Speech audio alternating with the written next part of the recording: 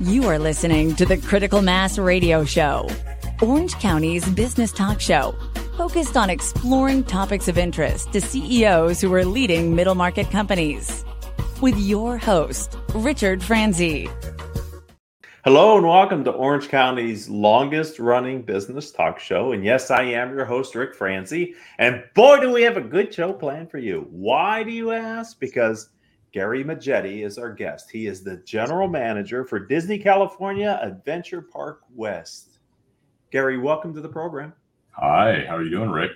I'm doing well. Let's get started and take us back in time and help us to understand what the original inspiration or your motivation was to first begin to work with Disney.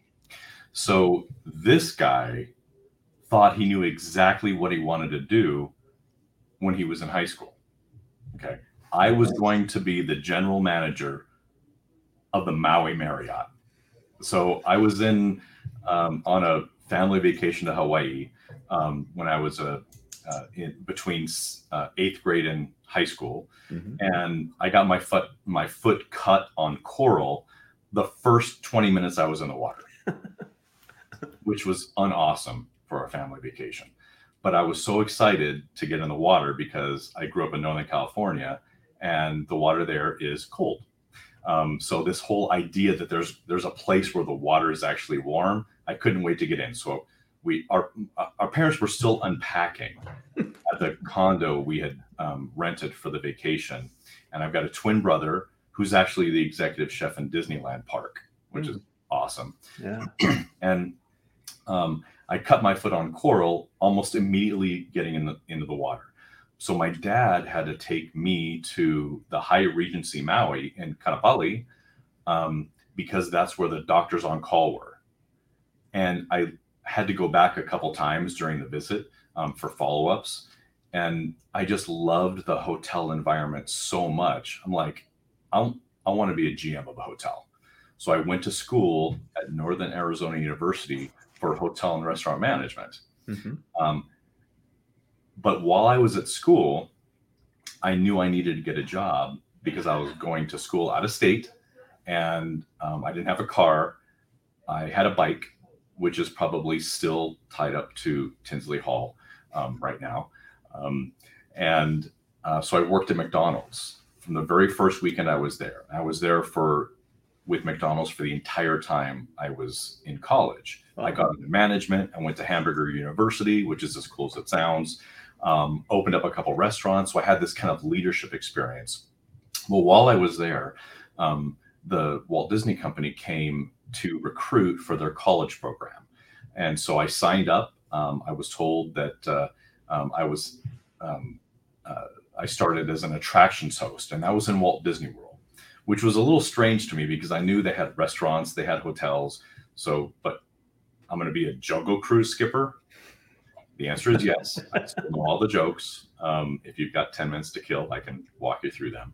But I spent time learning world-class guest service from the Walt Disney Company out in Walt Disney World. And then I actually came to Disneyland and did another internship with the college program, but I worked in food and beverage as well.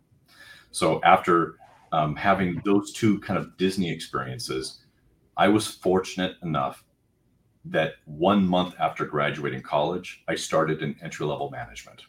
And that was 13 jobs ago, 28 years ago. There you go. And I've had that many roles in the time that I've been here. But this is actually the longest that I've held a gig. I've been in this role in operations as a generalist executive for about 7 years.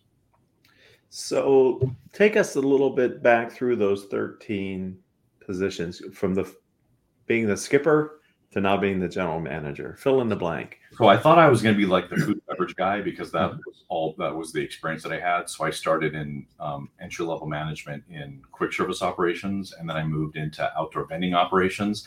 But then I was tapped on the shoulder to do something a little different. It was called project management because we were building a new theme park called Disney California Adventure. And I said, I don't know if you know this, but I don't have any project management experience. If I look at an architectural drawing, I don't even know which one of these things is a hand sink. But my leader at the time said, hey, look, we're asking you to do this because we think you've got a talent for asking really good questions, synthesizing the responses to those questions, and then putting them into recommendations. So that's what I did. So I got a chance to design the outdoor vending program for Disney California Adventure Park. And then I had to reap what I sowed because I ended up being the manager, the opening leader for that team. And so I learned a few things from there.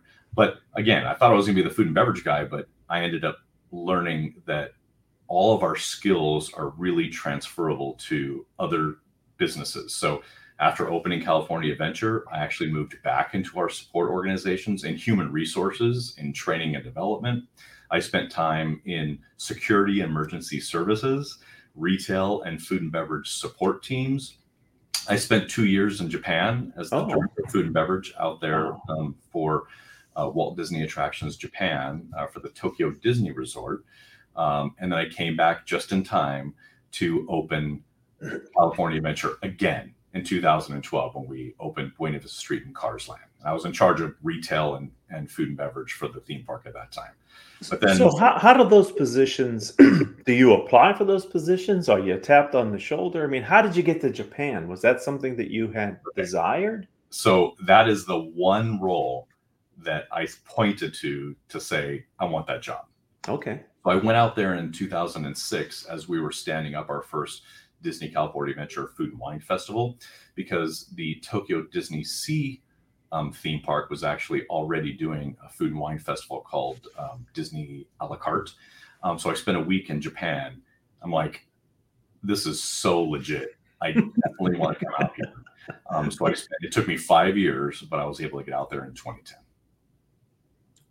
And the other career advancements, were they preordained, or were they people looking out for you, or you? I mean, how does that work in a large organization? I think it's about transferable skills. Okay. Right? So a lot of what we do, like I was telling my retail team this today, like hundreds of thousands of books have been written on leadership, right? But it really comes down to one thing: demonstrate care. Like, create an environment where your, in our case, cast members want to return, and creating an environment where our guests want to return. It's actually that simple. You have to ask people what they need. And, this place will run without me. It would. Like, the turnstiles would turn, the coaster would coast, we would do that. But so you have to think about, like, what are you really bringing to the table? And to me, it's all about demonstrating care, asking what people need, and then listening. So let's talk about your current role and your responsibilities as the general manager for Disney California Adventure Park West. So the theme park is divided into, let's call them, 3 neighborhoods: Central, East, and West. Central is Buena Vista Street and the Grizzly Peak, California Adventure, as well as guest relations. So each of us have something that transcends the entire theme park so that we're always collaborating. And then there's a general manager for California Adventure Park East, and that is Avengers Campus, Cars Land, and the Hollywood Backlot, okay, as well as custodial for the whole theme park. I have West, which is the Pixar Pier, Paradise Gardens Park, the brand new San Francisco Square, our Central Bakery here at the resort, our park banquets team that has both theme parks, any events that we do off property or in the 2 theme parks, as well as outdoor vending and all of our festivals. So, those are the types of things that transcend different regions. How many people? It's about a little over 4,000 cast members. Okay. So has that been true with as you've gotten different positions, you sort of get more people that you're responsible for too? Is that because that feels like a pretty big group of people to manage? Yeah, it's the scope sometimes changes. However, the approach does not. So, currently my leadership team is composed of about 81 leaders for those 4,000 cast members. However, the responsibilities is is about the same. Like the ability for us to, again, create a culture that where customers want to be here and guests want to return. Whatever your business is, that's really what your behavior doesn't change. Like it's just how wide of an audience do you support?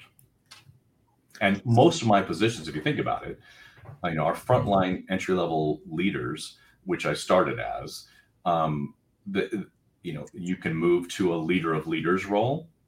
You can move to a leader of leaders role. And I've had in the 13 roles, most of my roles have been lateral moves. And I think that that's really important to understand because our careers are more of a web. They're not a ladder.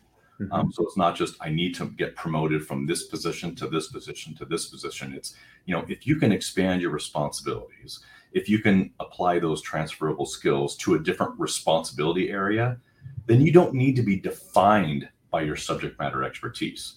You're defined by your approach. And that is what people are looking for that sometimes just doesn't come across in a resume. So you've worked in Orlando, in Anaheim, and in Tokyo. Correct. And is the Disney culture the same in all those locations? It's very site specific. Okay. So the Disneyland Resort culture is different than the Walt Disney World culture.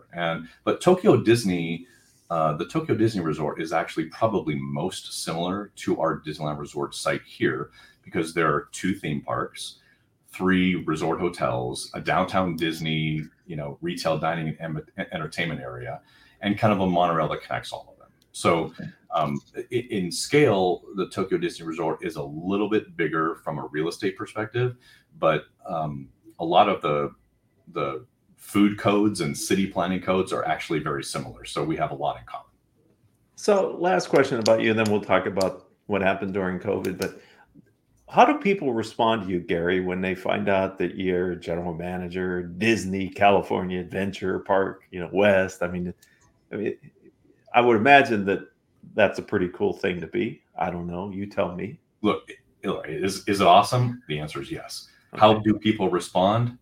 They want fun facts. That's what really people's like. The moment that you tell somebody that you work for Disney, a few things happen. Like people have an emotional and passionate response. And so because of that, they kind of want to know, like, give me the inside scoop. Is there a tunnel underneath Disneyland? Is there, that they want to know the things that they either can't, that they haven't experienced yet, or that they have an emotional connection to. Like my first time I came to Disneyland, I was 4 years old. You know what I remember? The fireworks were loud.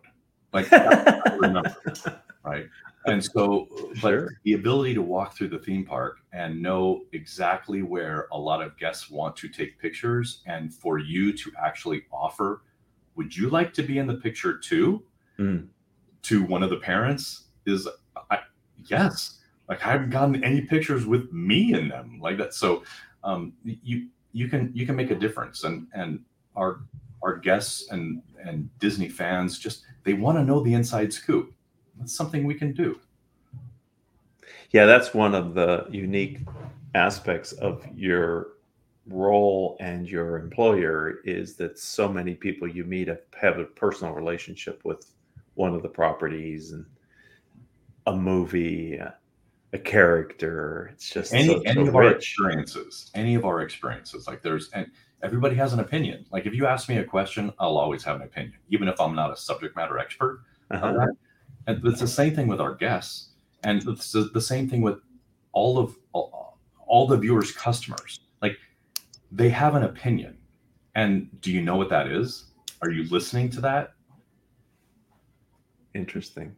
So let's talk about a recent challenging time, which was when COVID happened and you had to respond. So from your perspective, take us through how that happened and maybe how you dealt with the closure of the park. So I'll tell you this. So when I was in Japan in March of 2011, we had the Great East Japan earthquake. And so we closed Tokyo Disneyland for a month and Tokyo Disney Sea for 6 weeks. And I used to tell a story about standing in front of Cinderella Castle in Tokyo Disneyland at 2:00 in the afternoon with nobody there. Mm. How surreal that was. Like, and you realize so intensely how important it is that people are populating these spaces. The story does not have as much punch as it did before we closed for COVID, where we were closed for over a year. And I was standing there waving goodbye to guests in March of 2020 on Buena Vista Street, thinking we might be closed for like 3 weeks. Then it was longer. Then we realized that our whole goal was to demonstrate to the world that we could reopen safely. What that meant was following a lot of rules. Only so many guests can be in a certain space. Everybody has to be physically distanced.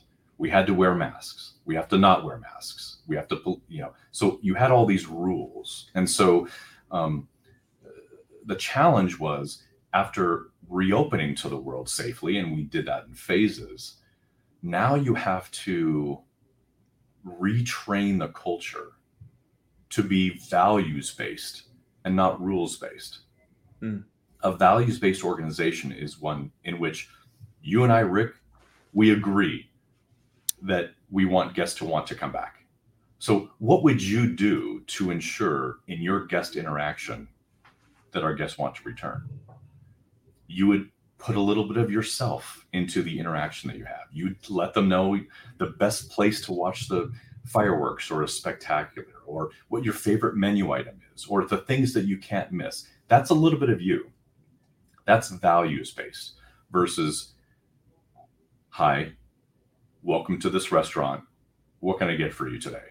Mm-hmm. Because the rule is you have to have a 2-part greeting. Like, we don't do that. But we still had to shift our thinking and that model and how we're actually talking to our guests, so that we're really bringing the focus of the actual guest experience from value perspective versus you must not do this or you shall be punished. That is a rules-based organization, and that's only going to get you to a certain point. So I'm wondering, what good from an operational perspective, an experience perspective, and just a cultural perspective, anything that you can tell us that in the reopening and the operation now came from COVID that's positive? Yeah, it's interesting because when we first reopened, we had to implement a reservation system, right? Because we could only have a certain number of guests in the park. And so we were limiting capacity. That hasn't gone away. So what we learned from that was that when you're planning ahead and you know exactly that you're coming at this time, that's a huge benefit to everyone. It takes a couple extra steps. And so there is some friction for guests who don't understand that they need to make a reservation and they can't just walk up to the turnstiles and buy a ticket every day. But the benefits are vast. The ability for our cast members to have consistent schedules, for guests to experience an open-close strategy for retail attractions and food and beverage that is consistent. Imagine a business in which you know exactly how many people are going to be coming in every day.